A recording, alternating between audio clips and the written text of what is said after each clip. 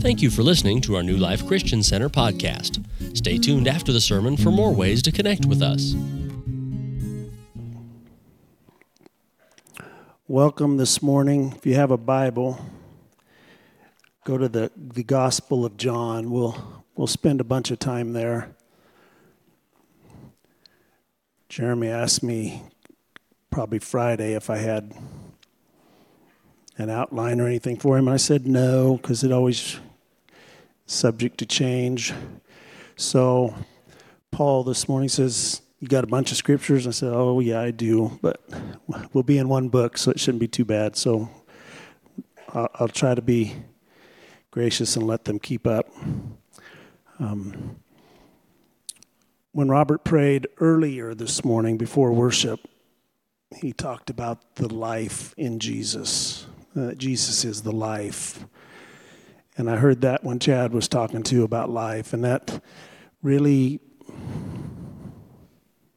when you know what you're going to talk about, I guess your ears are perked or peaked for hearing some key words. But life is really what I talk about this morning.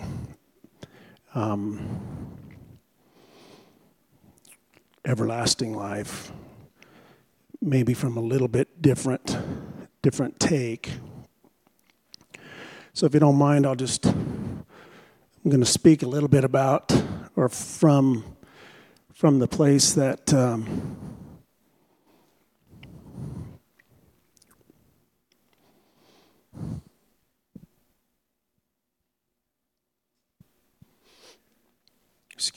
from the place where we're living right now.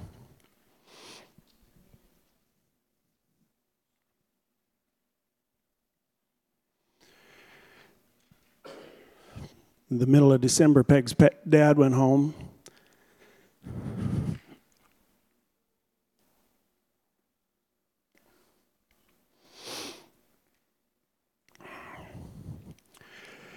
And then 2 weeks ago,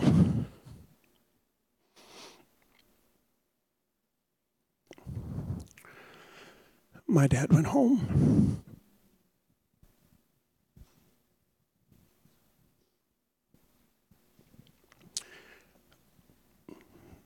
So our house, we're thinking about everlasting life quite a bit. And we can rejoice because these two knew God. We know where they're at, and we're glad that they got to go home. We really are. But I think too often we allow our focus to be shifted to heaven, to be shifted to what is we I think diminish everlasting life or eternal life to when our bodies cease to function here. But I want to try to give you a little different look at that this morning.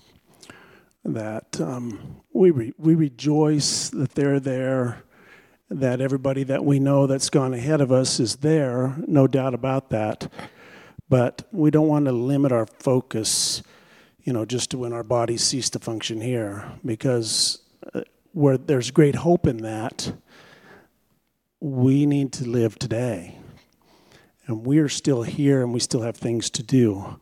So we're going to look a little bit, I think, differently about eternal life or everlasting life, depends on your version of the Bible. But I want to go to John chapter 3. And we're going to see kind of what Jesus said, and I'm going to challenge you to try and realign your perspective to God's perspective. So I'm going to start in John chapter 3, and this is really, really familiar. It's Nicodemus coming to see Jesus. And maybe a bit unusual, but I'm going to read a bunch of scripture right off the bat here. If you just listen along. John chapter 3, we're going to start at verse 1, and I'm going to read the first 21 verses. There was a man of the Pharisees named Nicodemus, a ruler of the Jews. This man came to Jesus by night and said to him, "Rabbi, We know that you are a teacher come from God, for no one can do these signs that you do unless God is with him." Jesus answered and said to him, "Most assuredly, I say to you, unless one is born again, he cannot see the kingdom of God." Nicodemus said to him, "How can a man be born when he is old? Can he enter a second time into his mother's womb and be born?" Jesus answered, "Most assuredly, I say to you, unless one is born of water and the Spirit, he cannot enter the kingdom of God. That which is born of the flesh is flesh, and that which is born of the Spirit is spirit. Do not marvel to you that I said you must be born again. The wind blows where it wishes, and you hear the sound of it, but cannot tell where it comes from and where it goes. So is everyone who is born of the Spirit." Nicodemus answered and said to him, "How can these things be?" Jesus answered, "Are you the teacher of Israel and do not know these things? Most assuredly, I say to you, we speak what we know and testify what we have seen. You do not receive our witness. If I have told you earthly things and you do not believe, how will you believe if I tell you heavenly things? No one has ascended to heaven but he who came down from heaven, that is, the Son of Man who is in heaven. And as Moses lifted up the serpent in the wilderness, even so the Son of Man must be lifted up, that whoever believes in him should not perish but have eternal life. For God so loved the world that he gave his only begotten Son, that whoever believes in him should not perish but have everlasting life. For God did not send his Son into the world to condemn the world, but that the world through him might be saved. He who believes in him is not condemned, but he who does not believe is condemned already, because he has not believed in the name of the only begotten Son of God. And this is the condemnation, that light has come into the world, and men loved darkness rather than light, because their deeds were evil. For everyone practicing evil hates the light and does not come to the light, lest his deeds should be exposed. But he who does the truth comes to the light, that his deeds may be clearly seen, and that they have been done in God. So verses 15 and 16 really are where I want to pare that down to. Whoever believes in him should not perish but have eternal life. For God so loved the world, he gave his only begotten Son, that whoever believes in him should not perish but have everlasting life. So what we see here is kind of two sides to this equation. Peggy and I have been leading some marriage Bible studies in our house now for, 2 or 3 years. And a recurring theme that we present is to be purpose-focused in marriage versus problem-focused. And most things in life have flip sides, problem side, purpose side. And what I see in these verses is God said he sent his Son that we should not perish but have everlasting life. The perishing is the problem side. And as we talk in our Bible studies, if we'll focus on the purpose that God's created us for, many times the problems will take care of themselves. If we focus on the problem, we never get to the purpose. God wasn't just focused on our problem. The problem was sin that separated us from him. But the purpose in sending his Son was that we would have everlasting life. So he didn't ignore the problem side, but I really feel like the purpose was to give us everlasting life.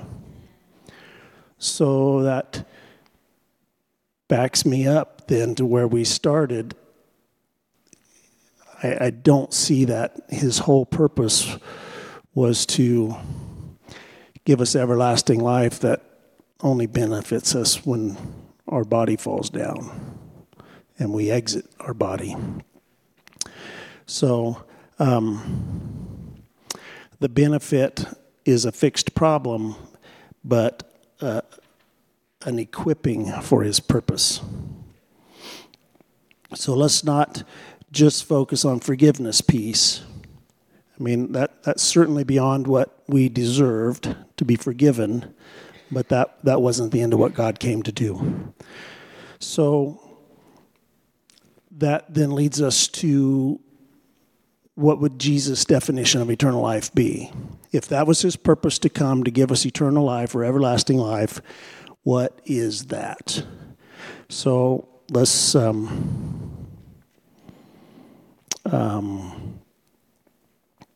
it's not just heaven. Heaven's included, of course. 1 Corinthians, and we'll get to this scripture a bit later. 1 Corinthians says if this is just my paraphrase, we'll read it and it'll be right later, but if we have no hope in this life, but only in the resurrection, we're of most men most to be pitied.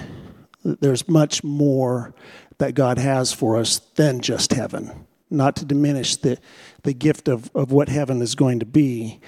That is certainly included. But for today, what is eternal life? So let's look in John chapter 17 and verse 3. Jesus does not leave us to question it. He made it very clear. John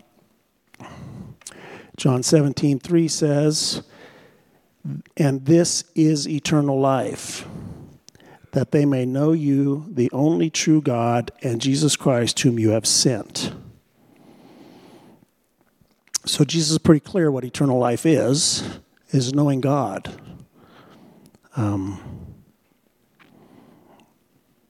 So that brings it to today.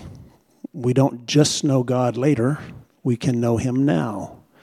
And in the knowing him, in the relationship with him, is eternal life. John 5:24 also tells us the same thing.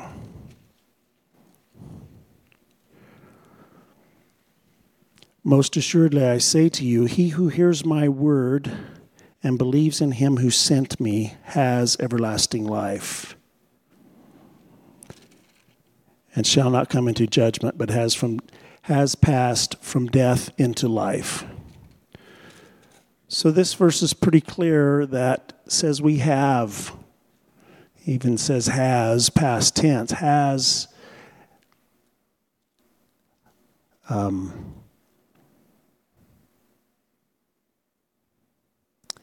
that doesn't look like mine. He who hears my word and believes in him who sent me has everlasting life. We have it now. We can have it now. So it starts now. Everlasting life starts now. And he goes on to say in that verse that we don't pass into the judgment or come into judgment, but passed from death to life. And it's the same past tense.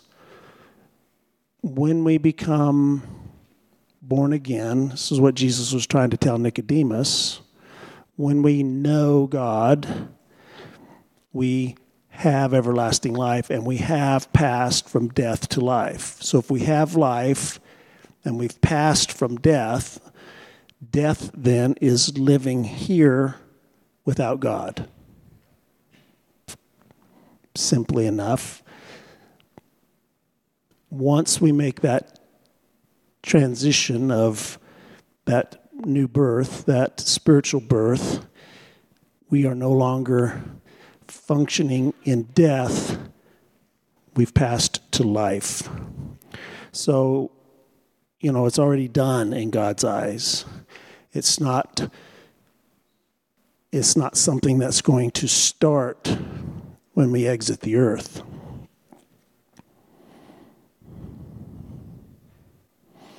John 6:47 said, "Most assuredly I say to you, he who believes in me has everlasting life." So we can have it right now. So that's the perspective that Jesus had. That's what he was talking about when he was talking to Nicodemus. Nicodemus, the New King James says, "Are you the teacher of Israel?" He was at least a teacher of Israel.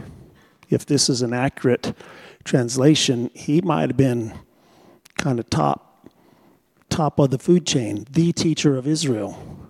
But he wasn't getting it because these things are spiritually discerned. But they're not complicated.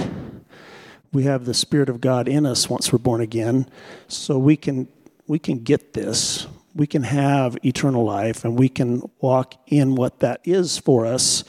And I guess that's where I kind of want to go this morning. So, big deal. What does that mean for me today and tomorrow? What does having everlasting life going to help me to do? Or what does it give me that I needed? So I want to look at a couple scriptures. 1 John chapter 3. And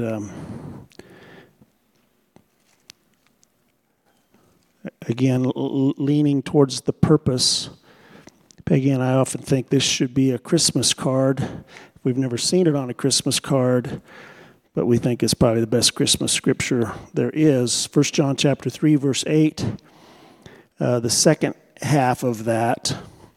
"For this purpose the Son of God was manifested, that he might destroy the works of the devil." That's why God sent Jesus, that he would destroy the works of the devil. Well, what are the works of the devil? John 10:10 tells us that the thief comes only but to steal, to kill, and to destroy. "But I have come," Jesus said, "that you might have life, and that you might have it more abundantly."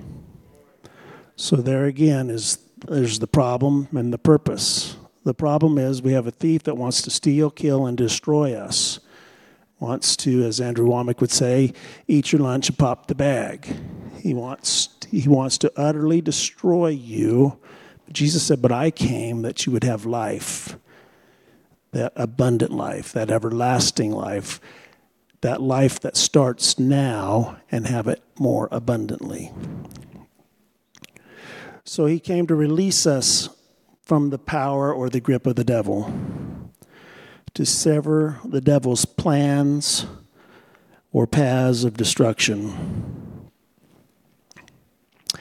Well, that shows me that this everlasting life is for today, because we're all very aware the devil's not coming to get us in heaven. When we get there, we no longer have the devil trying to steal and kill and destroy, or anyone else for that matter. So everlasting life's benefits are for today. They start today, because today is where we have the opposition. So I think there's probably many more, but I've identified 10 benefits or expressions of this eternal life. 10 things that we can enjoy, we can experience, we can expect scripturally, because eternal life has started for us. So we'll just kind of work through a few of these. John chapter 8, verse 34 to 36. The first one I want to talk about is that we are free from sin and its power.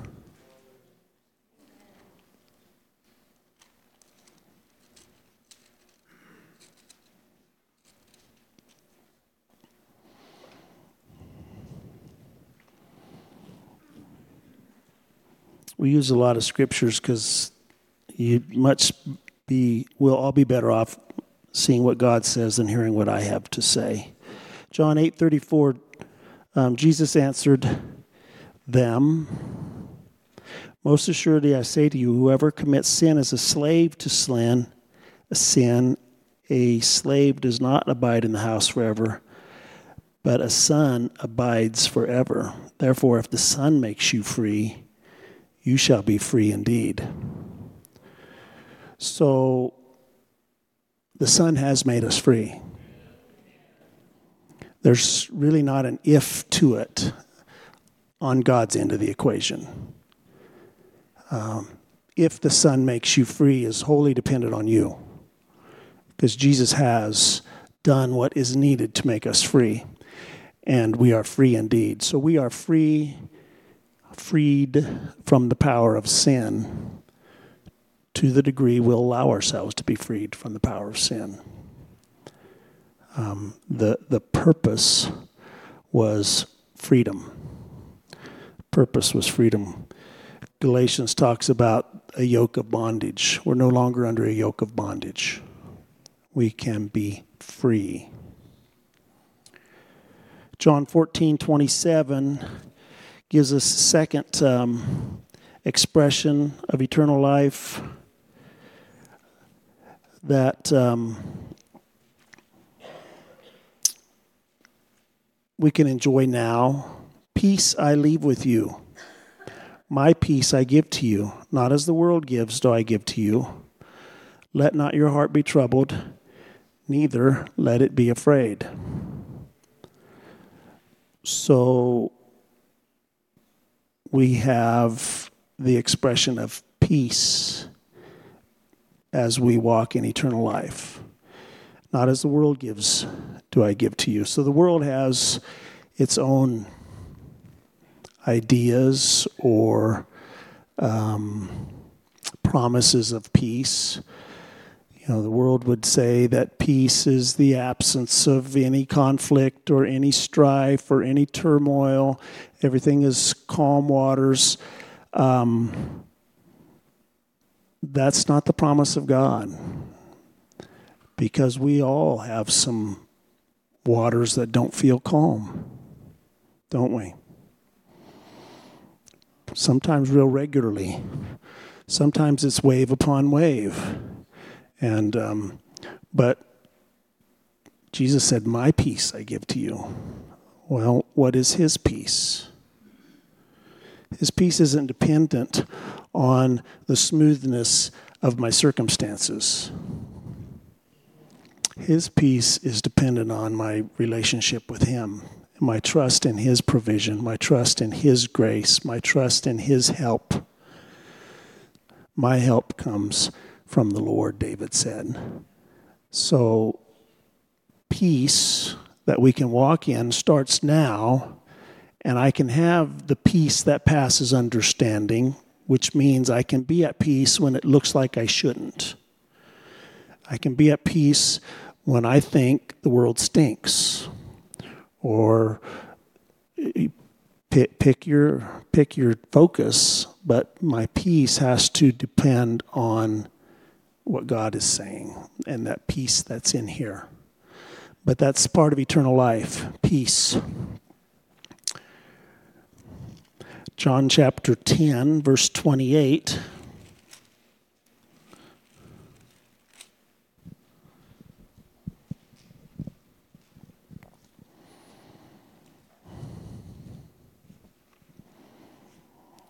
Jesus is talking here. He says, "I give them eternal life, and they shall never perish." Sounds kind of familiar. "Neither shall anyone snatch them out of my hand. My Father who has given them to me is greater than all, and no one is able to snatch them out of my Father's hand. I and my Father are one." So a benefit of eternal life is security. We are secure in the Father's hand. No one can snatch us out of his hand. So it doesn't matter how hard the thief comes to try and steal and to kill and destroy, you are secure in your Father's hand because he says so. And because that's a benefit of everlasting life. So I can lay aside the fear of not being secure or of God abandoning me or however insecurity looks to you, because Jesus said you're secure. No one can snatch you out of his hand. That's very comforting. Very comforting. That's a great benefit.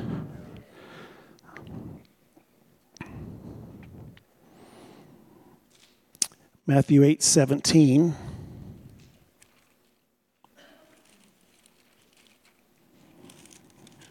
Fourth benefit.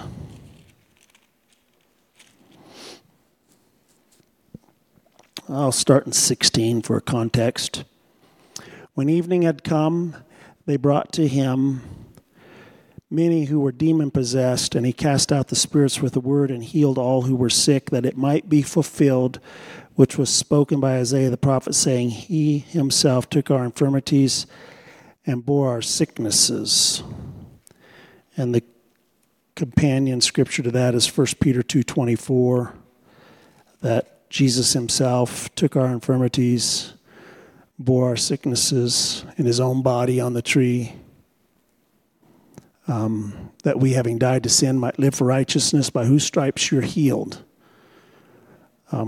So I believe a fourth expression of eternal life is healing for our bodies. I think we can expect and have scripture to believe God to heal our bodies before we go to heaven. We don't have to be sick to die. I think of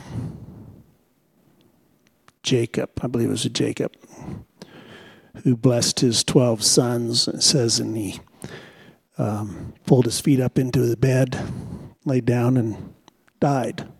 He knew he had finished. Paul said, I've run my course. I finished the race. So these two scriptures, I believe, show us that health is a benefit of eternal life.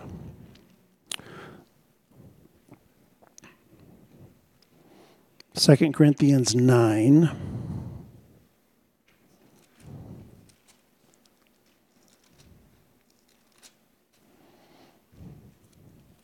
Second Corinthians 9, 8 through 11. Fifth benefit is provision. And God is able to make all grace abound toward you, that you, always having all sufficiency in all things, may have an abundance for every good work, as it is written, he has dispersed abroad, he has given to the poor, his righteousness endures forever. Now may he who supplies seed to the sower and bread for food supply and multiply the seed you have sown and increase the fruits of your righteousness, while you are enriched in everything for all liberality, which causes thanksgiving through us to God. There's a lot in there, but God wants you to have enough to do the work he's called you to do. That's part of eternal life. It aligns with what Chad was sharing, that we have, and we all have, assignments and things we're to do. So God, Peggy will say, if he's made you a baker, he'll give you an oven. He will equip you to do what he wants you to do. There will be the provision, and that's a benefit of eternal life.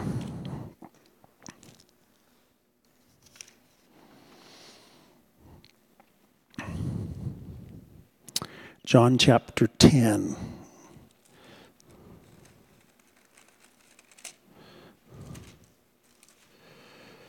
John chapter 10, verse 4 and verse 11. When he brings out his own sheep, he's talking about the true shepherd. When he brings out his own sheep, he goes before them. The sheep follow him, for they know his voice. Verse 11, I am the good shepherd. The good shepherd gives his life for the sheep. I believe part of the provision of eternal life is protection. The good shepherd gave his life for the sheep. Couple that with security and not being able to be snatched out of God's hand, we can expect protection from the Father because we have eternal life. He gives his life for me. He did as a ransom, certainly, but I believe there's a broader application that I can expect protection. I can expect his help. John chapter 16, I think this is one of the big benefits, and this is why Nicodemus just wasn't getting it. He just didn't have the capacity to get it. John chapter 16, verse 7. Nevertheless, I tell you the truth, it's to your advantage if I go. For if I do not go away, the Helper will not come to you. But if I depart, I will send him to you. And then drop down to 13. However, when he, the Spirit of truth, has come, he will guide you into all truth. For he will not speak on his own authority, but whatever he hears, he will speak, and he will tell you things to come. He will glorify me, for he will take of what is mine and declare it to you. So another benefit of eternal life is we have been given the Holy Spirit. Jesus said, I will not leave you as orphans, helpless, without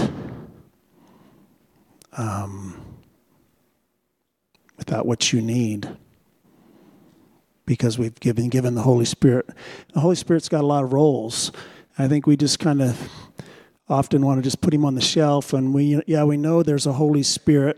We don't really know what he does, and it's kind of mysterious, maybe spooky, and we just soon just kind of have that in the closet, and that's nice. But there's several things the Bible tells us the Holy Spirit will do. He will lead us and guide us. He'll teach us, and he'll remind us of what God said. He is sent to be your helper. In every situation, you need some help. It's not just ooey gooey, pie in the sky help. He wants to help you day to day. We're not going to need, I don't think, to be reminded or guided or led in heaven. But we surely do need it now. So that's a benefit of eternal life. Someone to help me tomorrow.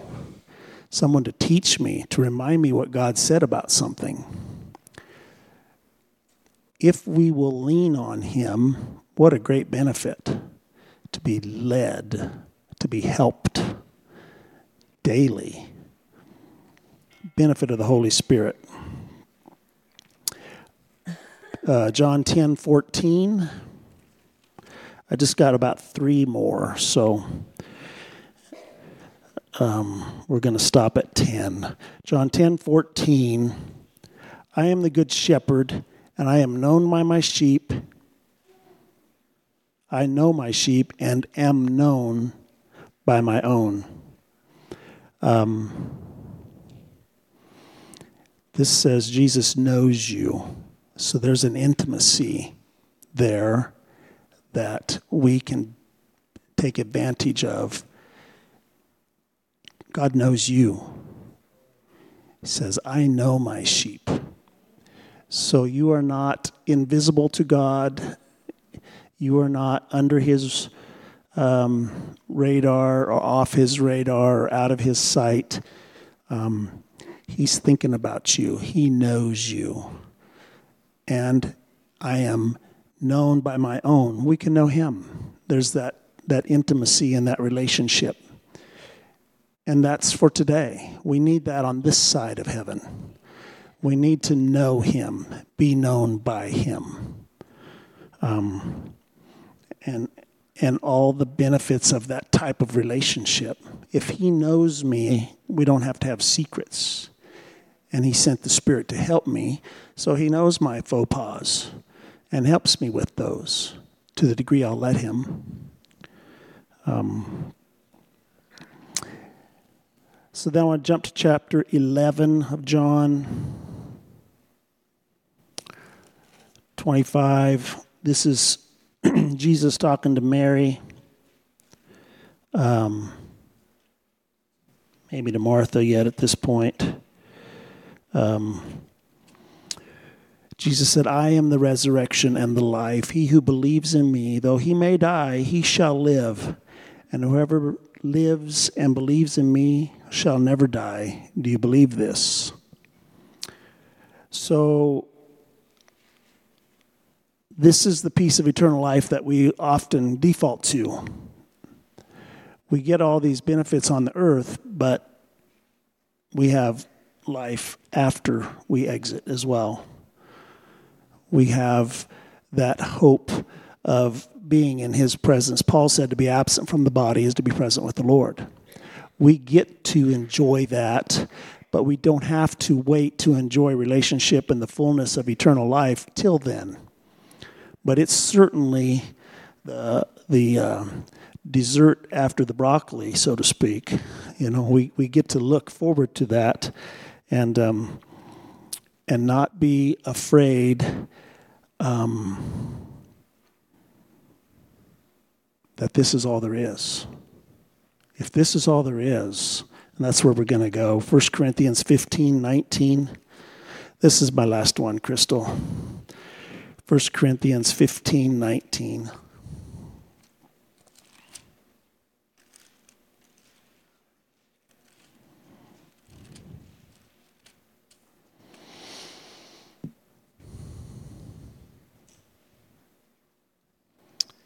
Says, if in this life only we have hope in Christ, we are of all men the most pitiable.